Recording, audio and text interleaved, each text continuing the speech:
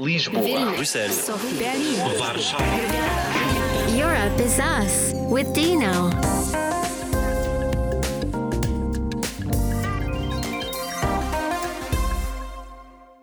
Europe is us, but who are we? Stay with us and you'll find out. I'm Dino, a Slovenian journalist working at Euranet Plus, a radio network bringing you this podcast, and your host. Today's topic, trends in modern European art. Today's guest, Renske de Vries, a historian and a performance artist from the Netherlands. Renske, what have you been up to lately? Lately I've been mostly working on mostly working in the field of history. During my program, Public History. And what I noticed is that the more kind of methods I learned about, to kind of study and analyze German history, the more I also started to focus on Dutch history again, to kind of like see, I was never that much interested in Dutch history because I always had the feeling that the kind of historical narratives they presented to us in schools or in public spheres or in museums were not as... that maybe parts of it were true, but at the same time that it was a very constructed idea of history, but I never knew, how do I find out? But then, how do I work with this? And now that I learned the methods, I kind of started to relearn the history of the Netherlands kind of. And I think that's like, it's not,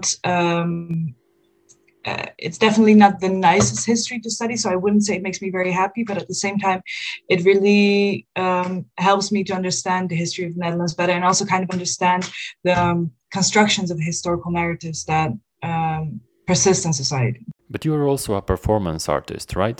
Performance art was for me, or still is, it's just because of the pandemic, I got so focused on history because that's something you could do a bit more easily from home that I haven't performed that much in recent years.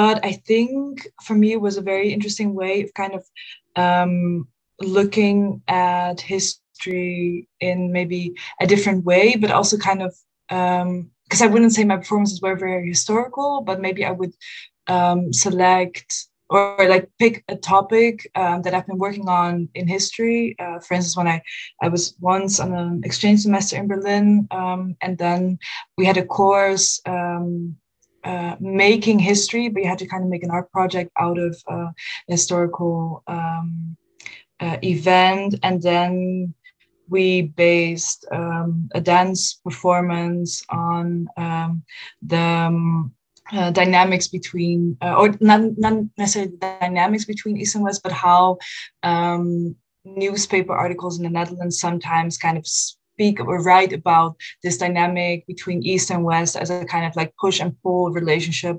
during the Cold War. So it's not necessarily about this specific history, but it was mostly about how is this kind of like media coverage, and then we kind of integrated this background into a dance performance. And I think sometimes in later performances, I would take something from art history or take some inspiration from, for instance, like paintings from 1920s, and then see if I could kind of like build a contemporary performance around that. I heard a little something about your performance in Rotterdam. Why was it so interesting? Mm-hmm. So there was this one performance that we did during Art Rotterdam. It was called Magnum Opus. And there it was a 3-day event, part of Rotterdam Art Week. And there we did a performance. I worked together with a close friend of mine who's a composer and a performer. Actually, he does lots of things. He's a musician. We there made a piece around the concept of Magnum Opus, which has a very historical component in alchemy, where it's about kind of the creation of gold in different phases. But at the same time, it's kind of what is used to describe someone's oeuvre when, like a great writer dies and they speak about his magnum opus, like the biggest work someone once wrote or made. And we kind of want to explore this concept a bit, both in terms of like kind of this historical alchemy and in the sense of kind of what does it mean for an artist to make your great work. Because as a young artist, you're definitely maybe not your first few works will not be seen as a magnum opus, and we kind of want to play with this notion, and then also look at what does it imply if that doesn't work out, because in alchemy nobody ever found the way to make gold out of different minerals or soil, or so it was a process that always had to be repeated and repeated and repeated, and through that we tried to reflect on kind of goals that you set for yourself or society sets for society, and how that kind of becomes a sort of Sisyphus, like pushing up a rock, like this kind of a myth, right, where he kind of pushes up the rock, and it doesn't mean that the rock falls back, but every time you manage to push it up, there's another one. So that was a lot of fun, because we asked a lot of people that we knew, a lot of creative people and artists that we knew, like a dramaturg, a choreographer, various musicians, to kind of work with us. And then also we gave them a lot of space to kind of make this piece with us. Renske, I have some personal questions to ask. I hope you don't mind. So if you're ready, what is your favorite memory? What is my favorite memory? Wow, that's... I think it was once like we had a family holiday in Sicily, and I think we had one night we had a very nice picnic on the beach because it was my sister's birthday, and or maybe I'm not even sure if it was my sister's birthday. I think we just had a cake, but yeah, that was a very beautiful day with the sun setting and just having my loved ones around.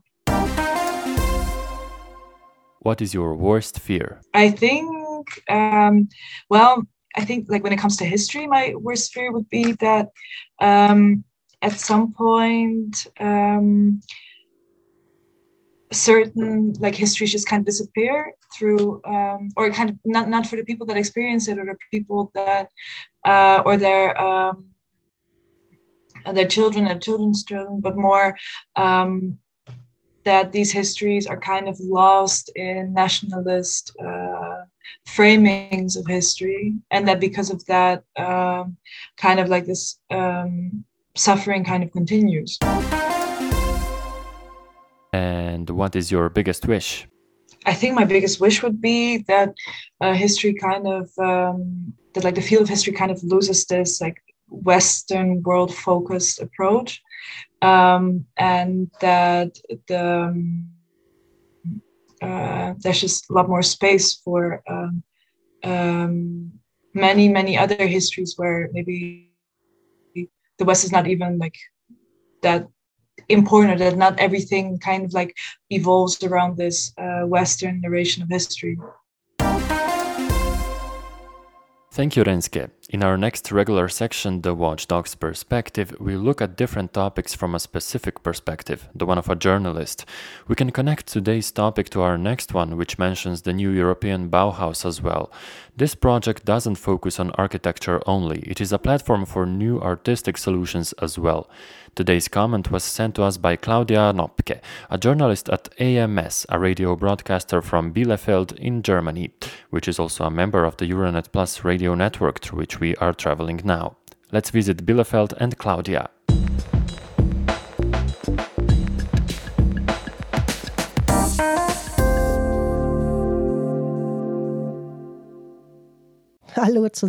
Hello everyone. The way I see it, you've already discussed most of it, I think. Then I'll say the new European Bauhaus is the creative part of the Green Deal, because the climate and our lifestyle should be saved with creative, innovative and artistic ideas, more sustainable, and, for example, our living will become more social. Back to you, Renske. How important is it to be flexible as a young artist? Well, I must say that for me, because I was always singing at the same time while I was performing, and because I had jobs that were maybe more related to history than to art is that I wasn't dependent on art financially, which also meant that I couldn't invest that much time in it.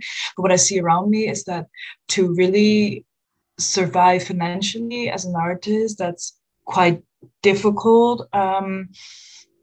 Because I think there's a lot of like funding programs, but I think a lot of people would like to receive more funding for their work, and that it also very much depends on how much funding is available for the amount of people that are, and whether it's about like small, like sometimes there's small bits of funding where a lot of people can make use of, but at the same time is not enough for all these artists to kind of like make a living out of it. Or there's only very big pieces of funding which then go to a few maybe more established artists, which then makes it more difficult for younger artists to to kind of like earn or make a living based on their art. And I think what is also a problem is that there are many situations, what I hear from friends or other artists, that people are sometimes asked to do something just for exposure, and that maybe sometimes it's kind of nice, but if people, this is not necessarily my case, because for me it's mostly been something I do besides studying, but for people that really, really want to make so much time on their art, they should also be paid kind of accordingly for the hours they put in. And it's not like, oh, but you can maybe play something or paint something for this event, and it's nice so people know your name. I think it has to be pretty good exposure for someone to be like, okay, that is actually worth a lot of like free work that's put into it. But at the same time, what I see happening there is that when artists work with other artists, they really try to make it as fair as possible, to really try to like, okay, no, I really want to be able to pay the people I'm working with, even if it's maybe not the biggest amount. Like a lot of people also try to kind of then divide the available funding over all the people they're working with. But of course, I'm not sure if this is the case in all situations, because I can also imagine if you're maybe working on something big, and it's really like your monthly income is based on this, then I'm not quite sure how a lot of professionals do it.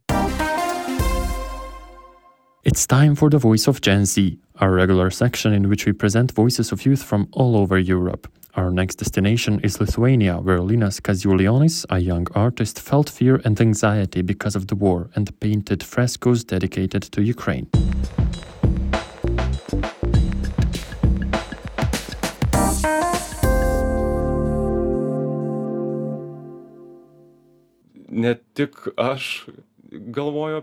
Not only am I thinking about it, but others as well.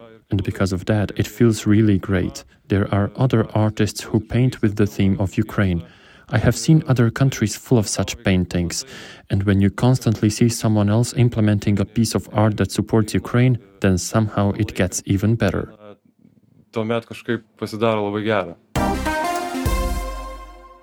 So if you are fond of culture, this is how the EU might help you. Visit culture.ec.europa.eu. This is where you can find the Culture EU funding guide, which enables you to look for funding opportunities for the cultural and creative sectors. With this interactive guide, the European Commission wants to ease access to the funding opportunities available for the cultural and creative sectors across all the funding sources of the European Union. So you should answer a series of questions based on the sector you are working in, the type of organization, and the support you are looking for, and the results will enable you to narrow down the relevant funding sources and calls available that suit you best. Renske, did you ever work on a project funded by the EU? Not that much. No, actually, I don't think so. No, I don't think I ever. I think the projects that I did were mostly, I just organized them myself or with people I worked with. But no, not so much. And I also didn't hear much about European funding programs for young artists or performers or musicians. I know there's the exchanges you can do, and I assume that also works for like art schools. But for the rest, I haven't heard much about European programs. So there is a lot definitely left to be done. This is a sign. Thanks, Renske. Thanks everyone for your attention. Don't forget to subscribe to the podcast and listen to what we have to say because Europe is us. Lisboa, Bruxelas, Warszawa.